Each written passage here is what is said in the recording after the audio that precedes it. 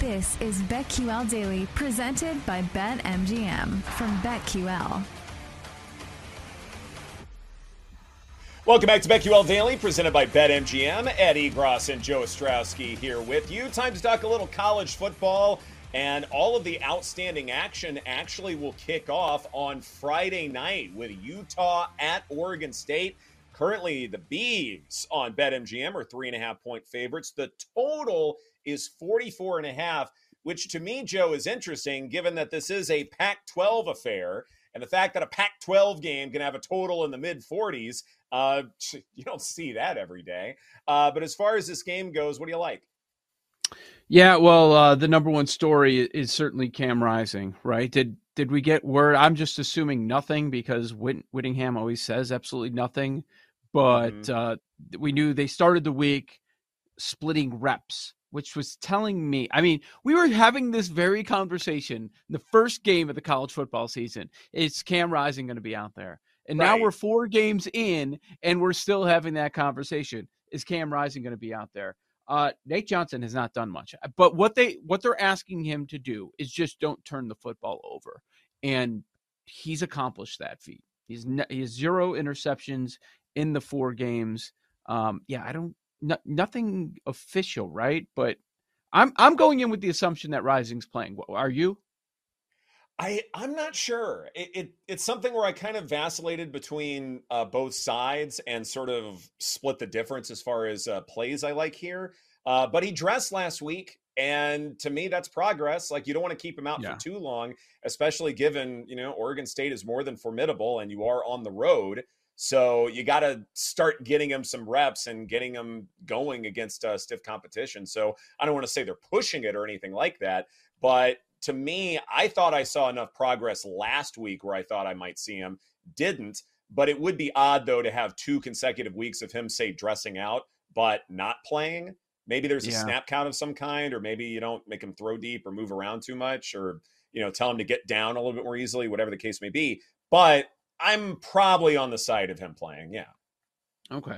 On the Oregon State side, they're coming off the loss against Washington State, and boy, people are starting to talk about the positivity of DJ and how he's turning things around, and then last week happened. I mean, he completed 50% of his passes. Don't let the final score fool you. That was 35-14 going into the fourth quarter. There was a lot of garbage time there for Oregon State. With that set at 3.5, man, I wish this number was a little bit shorter. Yeah. Like if Rising's in, what's the number? How much does it move it? I got to imagine they're playing it down the middle right now. It certainly seems like that. Is it a pick 'em? I was thinking more conservative, like 2. Something like that. You don't know what version. Exactly. Like, what version are you going to get? And if we all agree that maybe DJ isn't quite what the ceiling was supposed to be, and that maybe this is a lower scoring affair no matter what, and you are running the ball a little bit more, then fewer drives, fewer possessions, you're just not going to see a high scoring affair. So, context would suggest that the spread's going to be small regardless. Yeah, I mean, Utah's defense is awesome. I'm not making a play at 3.5. I want to see this inside of a field goal. Oregon State at home, that's swaying me a little bit. But, man, I mean, if this was in Utah, this would be a no-brainer. And I know the number would be quite different, but I would feel comfortable with that. I'm thinking Oregon State, but the number where they have it out just outside of a field goal, it's a little challenging. I'm taking Utah on the money line here. I think the Utes can win this thing outright. And you said it, it's this defense. It is phenomenal. In a conference where we focus so much on the quarterbacks, and there are a lot of great ones, there aren't a lot of great defenses in the Pac-12, at least from what we've seen so far.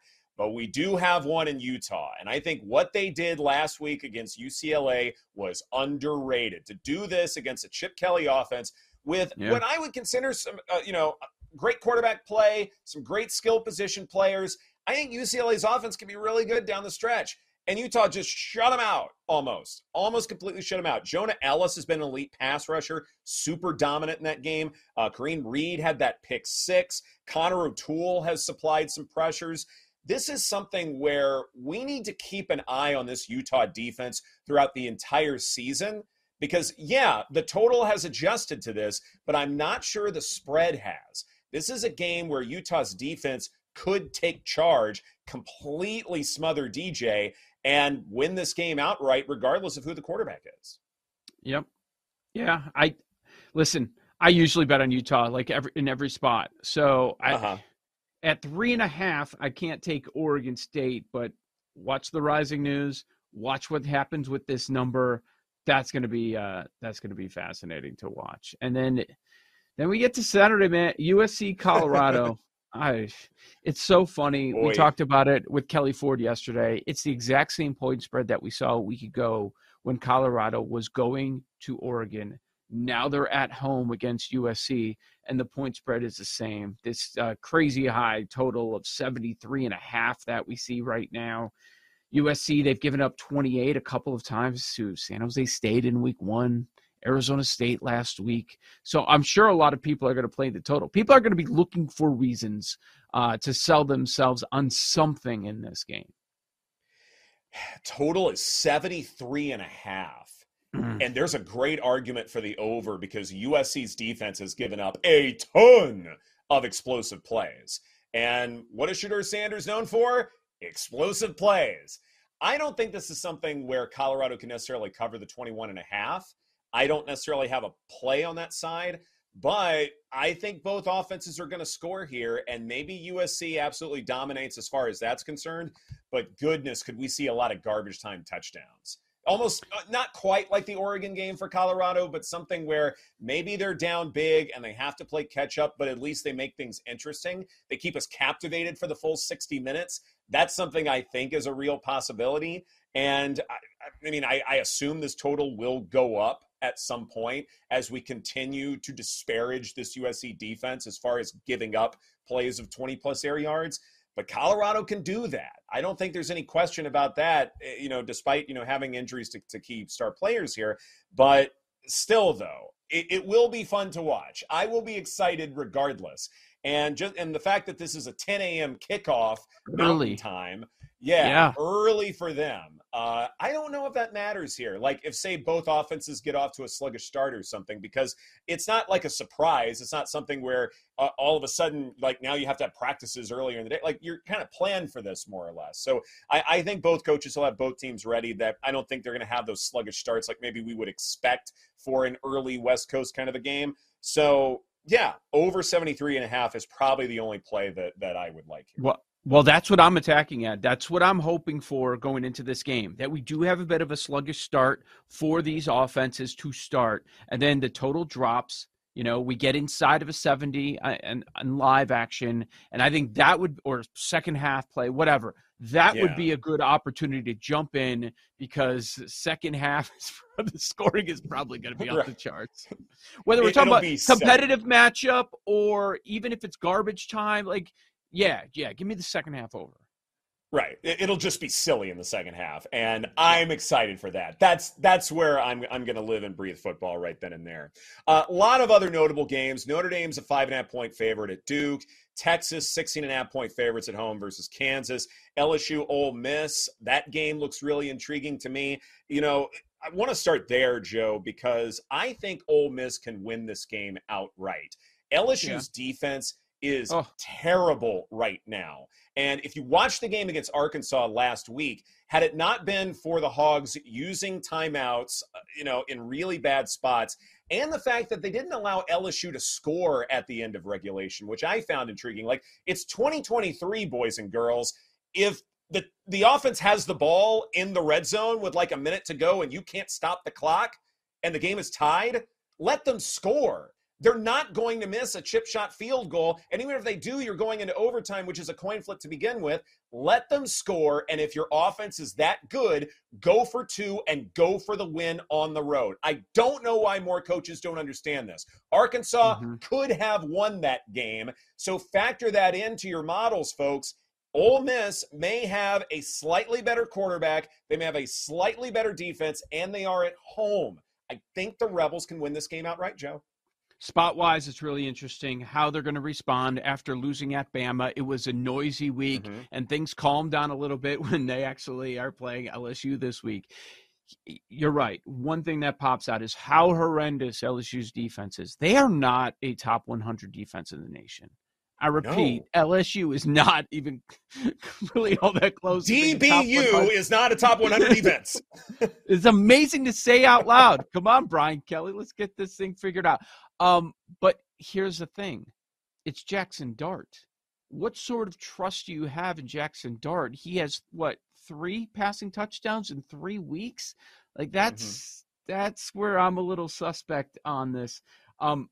LSU as a road favorite with that defense in an SEC matchup, I know I'm not doing that.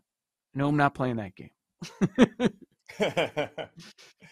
Well, and Ole Miss, the rushing attack is underrated. You look at EPA per rush, they're actually pretty formidable. So it may be something where Jackson Dart hasn't really been required to score touchdowns through the air. It's something where they can rely on that ground attack. And if Ole Miss has a lead, they're going to be relying on that a good bit more. So there may be some live opportunities to bet the under, despite having 2 fantastic quarterbacks in that game. So definitely something to think about. What's something else on this weekend slate that you like, Joe? I'm fascinated with what happens Notre Dame Duke. After Notre Dame lost that game, they rarely play road games, and they're going on the road at Duke in this one. And look, I mean, I think there are positives to take away, but it's been a noisy week in South Bend, and it hasn't stopped. I think Freeman's going to get this team together. I think they're going to be okay. There are positives to take away from that Ohio State game that's not being discussed because of the controversial finish. Even I know he was hobbled in that game, but what they did to Marvin Harrison, that's the best receiver in the country, bar none. And he was a non-factor in that game, in that spot. And they were talking about it afterwards. Dave was like, we're trying to go to him, but we couldn't. They have arguably the best running back in the nation, Notre Dame does. And that's how you attack Duke, on the ground. So I think they're going to do that. I think they're going to win by more than the number of 5.5. They gave up 213 rushing yards in that Clemson win, that big upset. And it's been soft competition since. So I do trust Notre Dame laying the points. Good stuff. Good stuff. This is BetQL Daily presented by BetMGM. Coming up next, some NFL news and notes and the notable line movements therein, right here on the BetQL Network. We'll be right back with BetQL Daily, presented by BetMGM on the BetQL Network.